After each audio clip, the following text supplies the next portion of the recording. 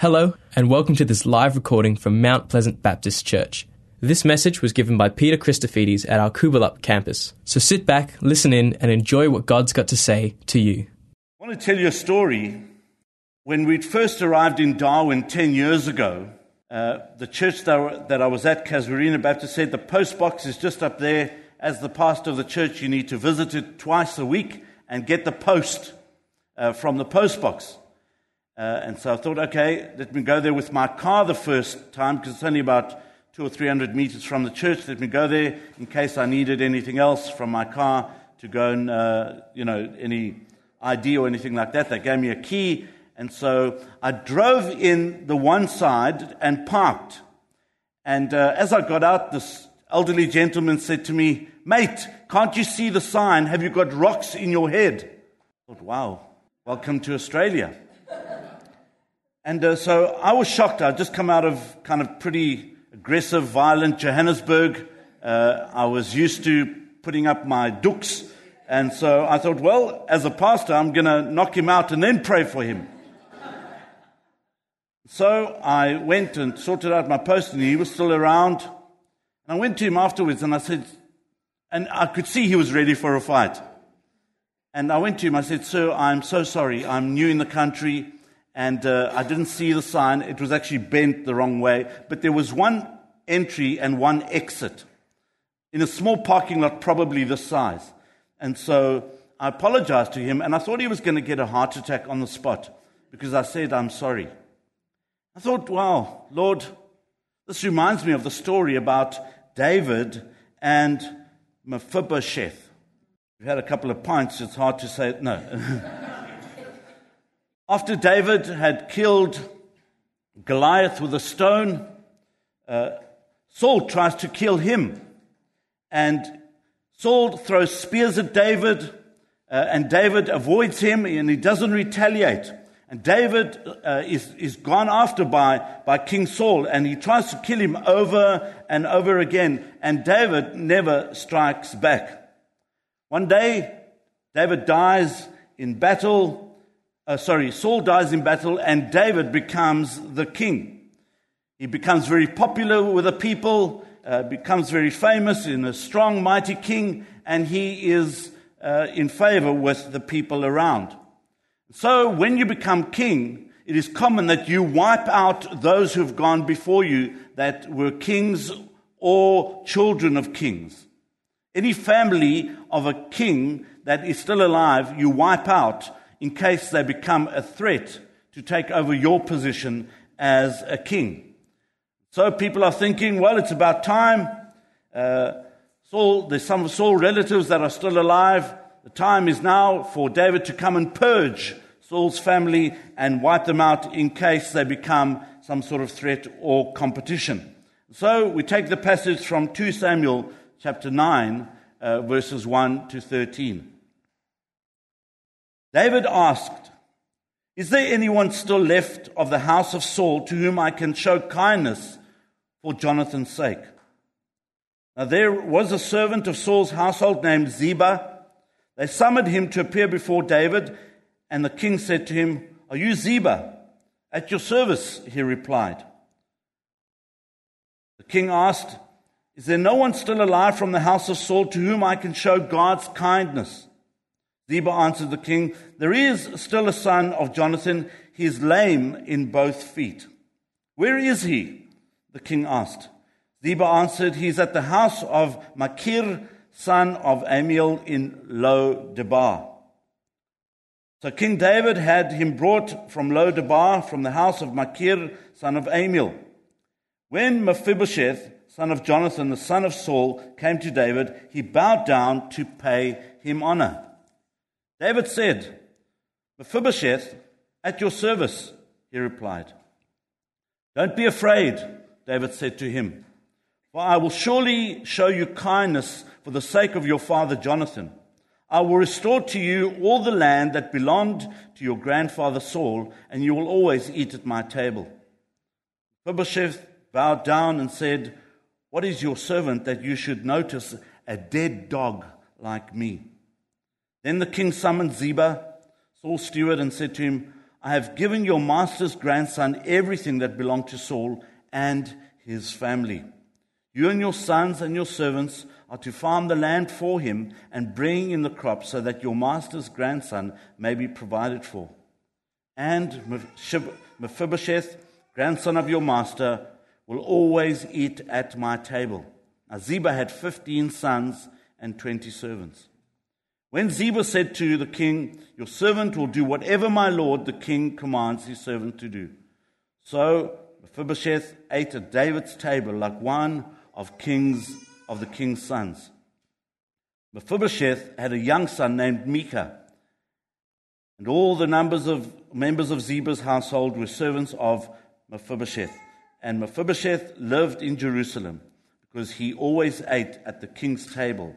He was lame in both feet. Friends, this is a story of Mephibosheth and David. But I want to suggest to you this morning, it's also a story about Jesus and you and I. Because David was a king who showed kindness. He showed grace and mercy to a crippled man. And I suggest to you this morning that we were all spiritually crippled once upon a time.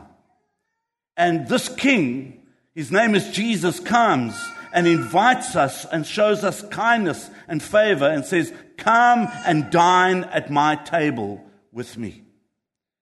So I want to share with you a few stories or two characters. The one, Mephibosheth, and the other one, David. And some points on each of them. Mephibosheth is a picture of a spiritually broken person. A picture of a person that needs help. A person who was far from God.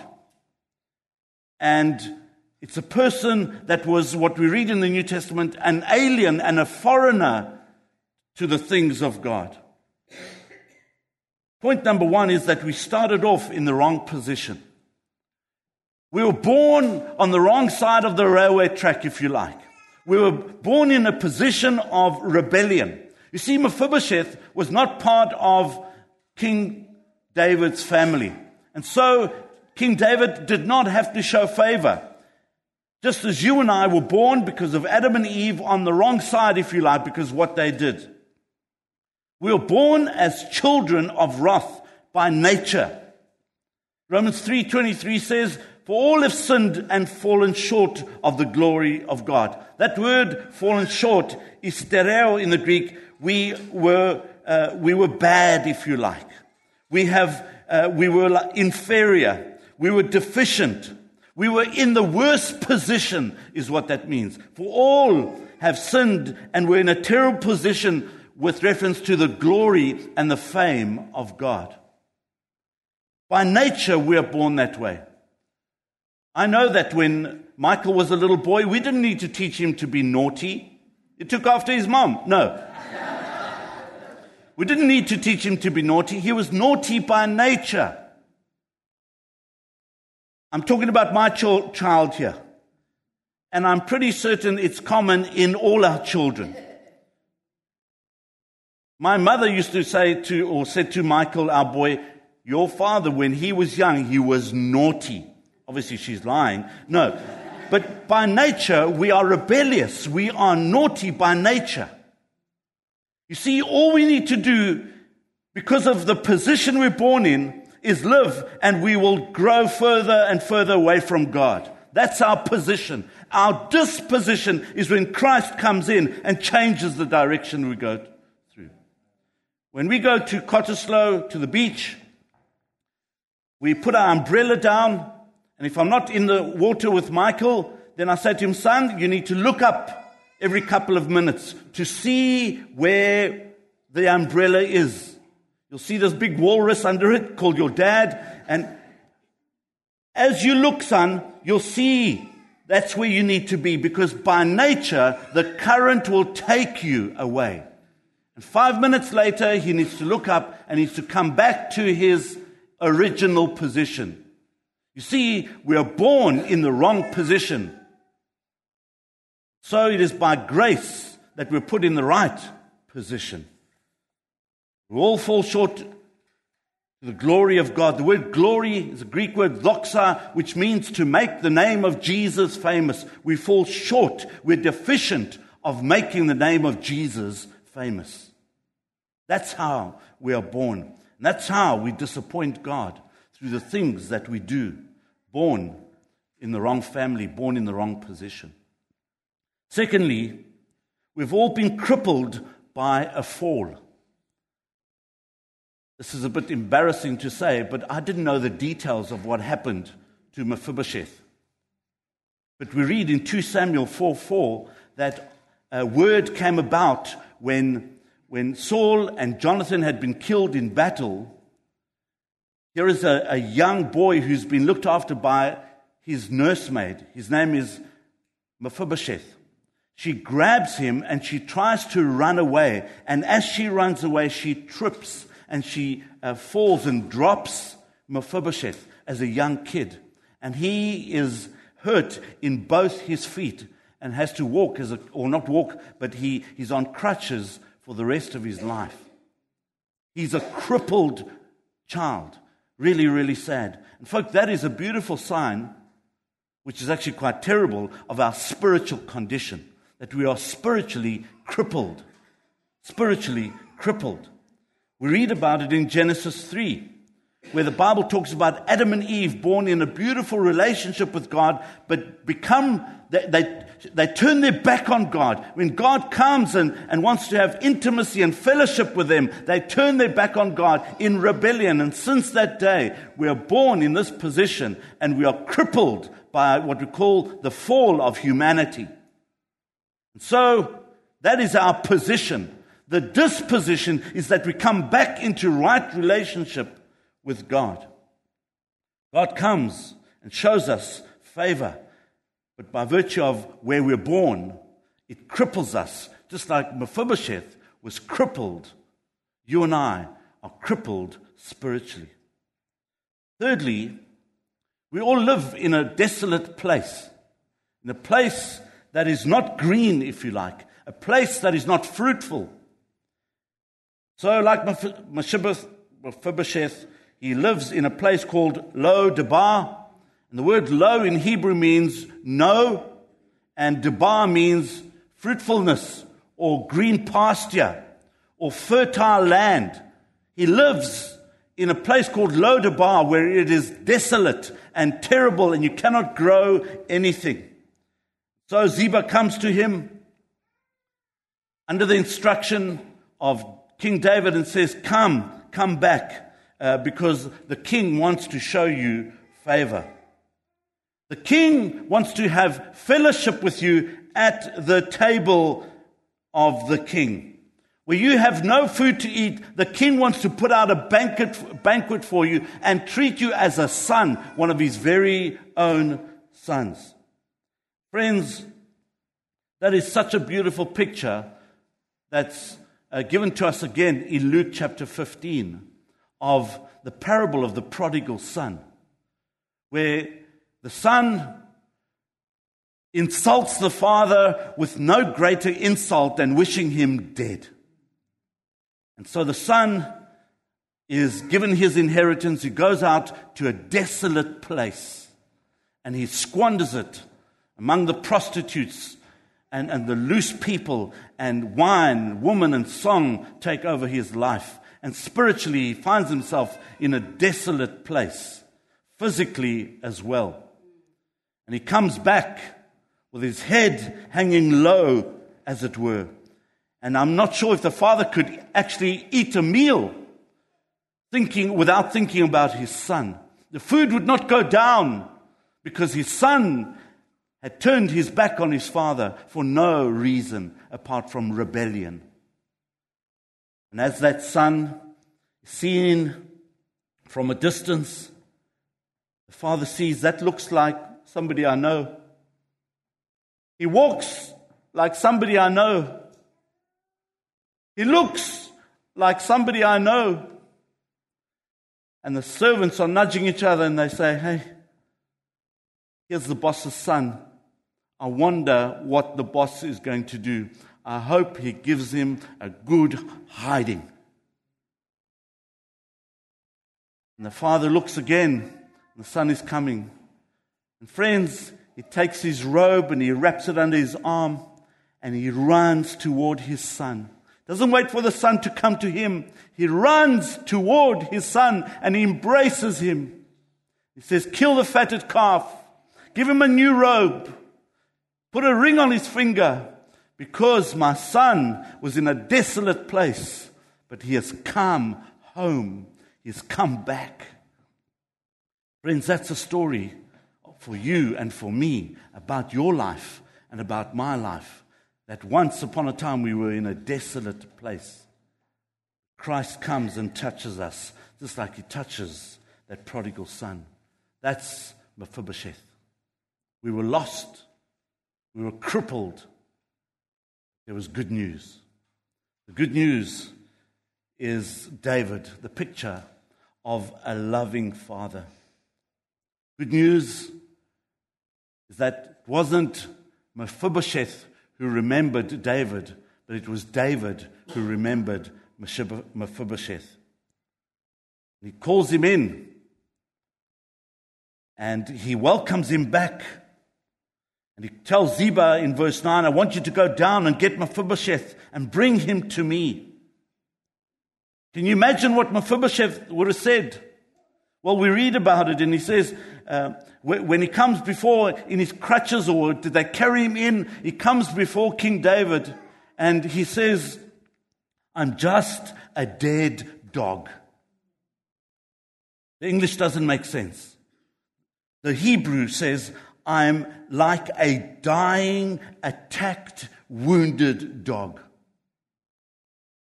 You see some of these pictures on TV, some of the documentaries where these veterinarians go out and save a wounded dog. Those dogs are so, they know that they cannot bite. They are so wounded, they're about to die.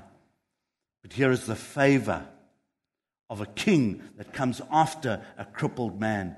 King David, why have you brought me here? Are you here to embarrass me? Are you here to take my head off in front of your servants? What is it? I'm wounded, I'm crippled, I cannot defend myself. I come from a desolate place. Then we pick up the things about what David does. Firstly, we see David's pardon. David's pardon. David said, Mephibosheth, your grandfather hated my guts. He spent his whole life to try and kill me. But your father and I were good friends. We loved each other. Verse 7, don't be afraid, for I will surely show you kindness for the sake of your father Jonathan. Friends, that word show there, asai, in the Hebrew means I will make sure, I will occupy your life, I will provide your life, I will furnish your life with kindness. The Hebrew word kindness, chesed, with beauty, with favor, and with grace and mercy. The word in the Greek, I will show you something that you do not deserve. And friends, that's the favor of God. You know, He shows us grace and mercy. He gives us something that we don't deserve. That's called grace. God giving what we don't deserve. Mercy is God withholding what we do deserve because of our rebellion, because of our own free will, because we're born in the wrong position. We don't get the punishment we're supposed to if we turn to God. But instead, we get the favor of God. That's grace. And that's what King David showed. God says, I don't give you what you deserve, but I give you what you need. I don't give you what you deserve. That's punishment because we've turned our backs on God. But I show you love, and I give you what you need, and that's grace and mercy. David's pardon. But secondly, we have David's providence. Mephibosheth received providence from King David, and we read in verse 10, I will restore to you all the land that belonged to your grandfather Saul. The one who was after me, who tried to kill me so many times, I will show you favor Friends, you cannot get greater kindness than that. Your grandfather tried to kill me, but you know what? I will give you back what belonged to him. Wow. That's not just showing grace and mercy and favor and kindness. That's going really the extra mile. Not only that will I do for you, Mephibosheth, you will always eat at my table. You will be like my son. Now, friends, that's a sign of the kingdom of God. Just listen phonetically. Oops. Sorry. I'll try. Okay. The word kingdom is the Greek word Vasilia. You cannot separate kingdom, king, and reign. See, in the kingdom of God, in his Vasilia, the king, Vasilias, reigns, Vasilevs. Vasilia, Vasilevs. We get the English name Basil from that. In the kingdom of God, King Jesus reigns. And here, he was outside the kingdom because he was not part of the family of Saul.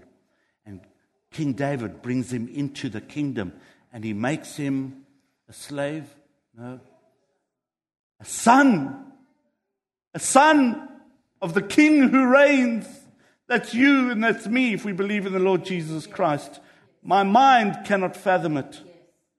It's too good to be true. I'm not part of the kingdom.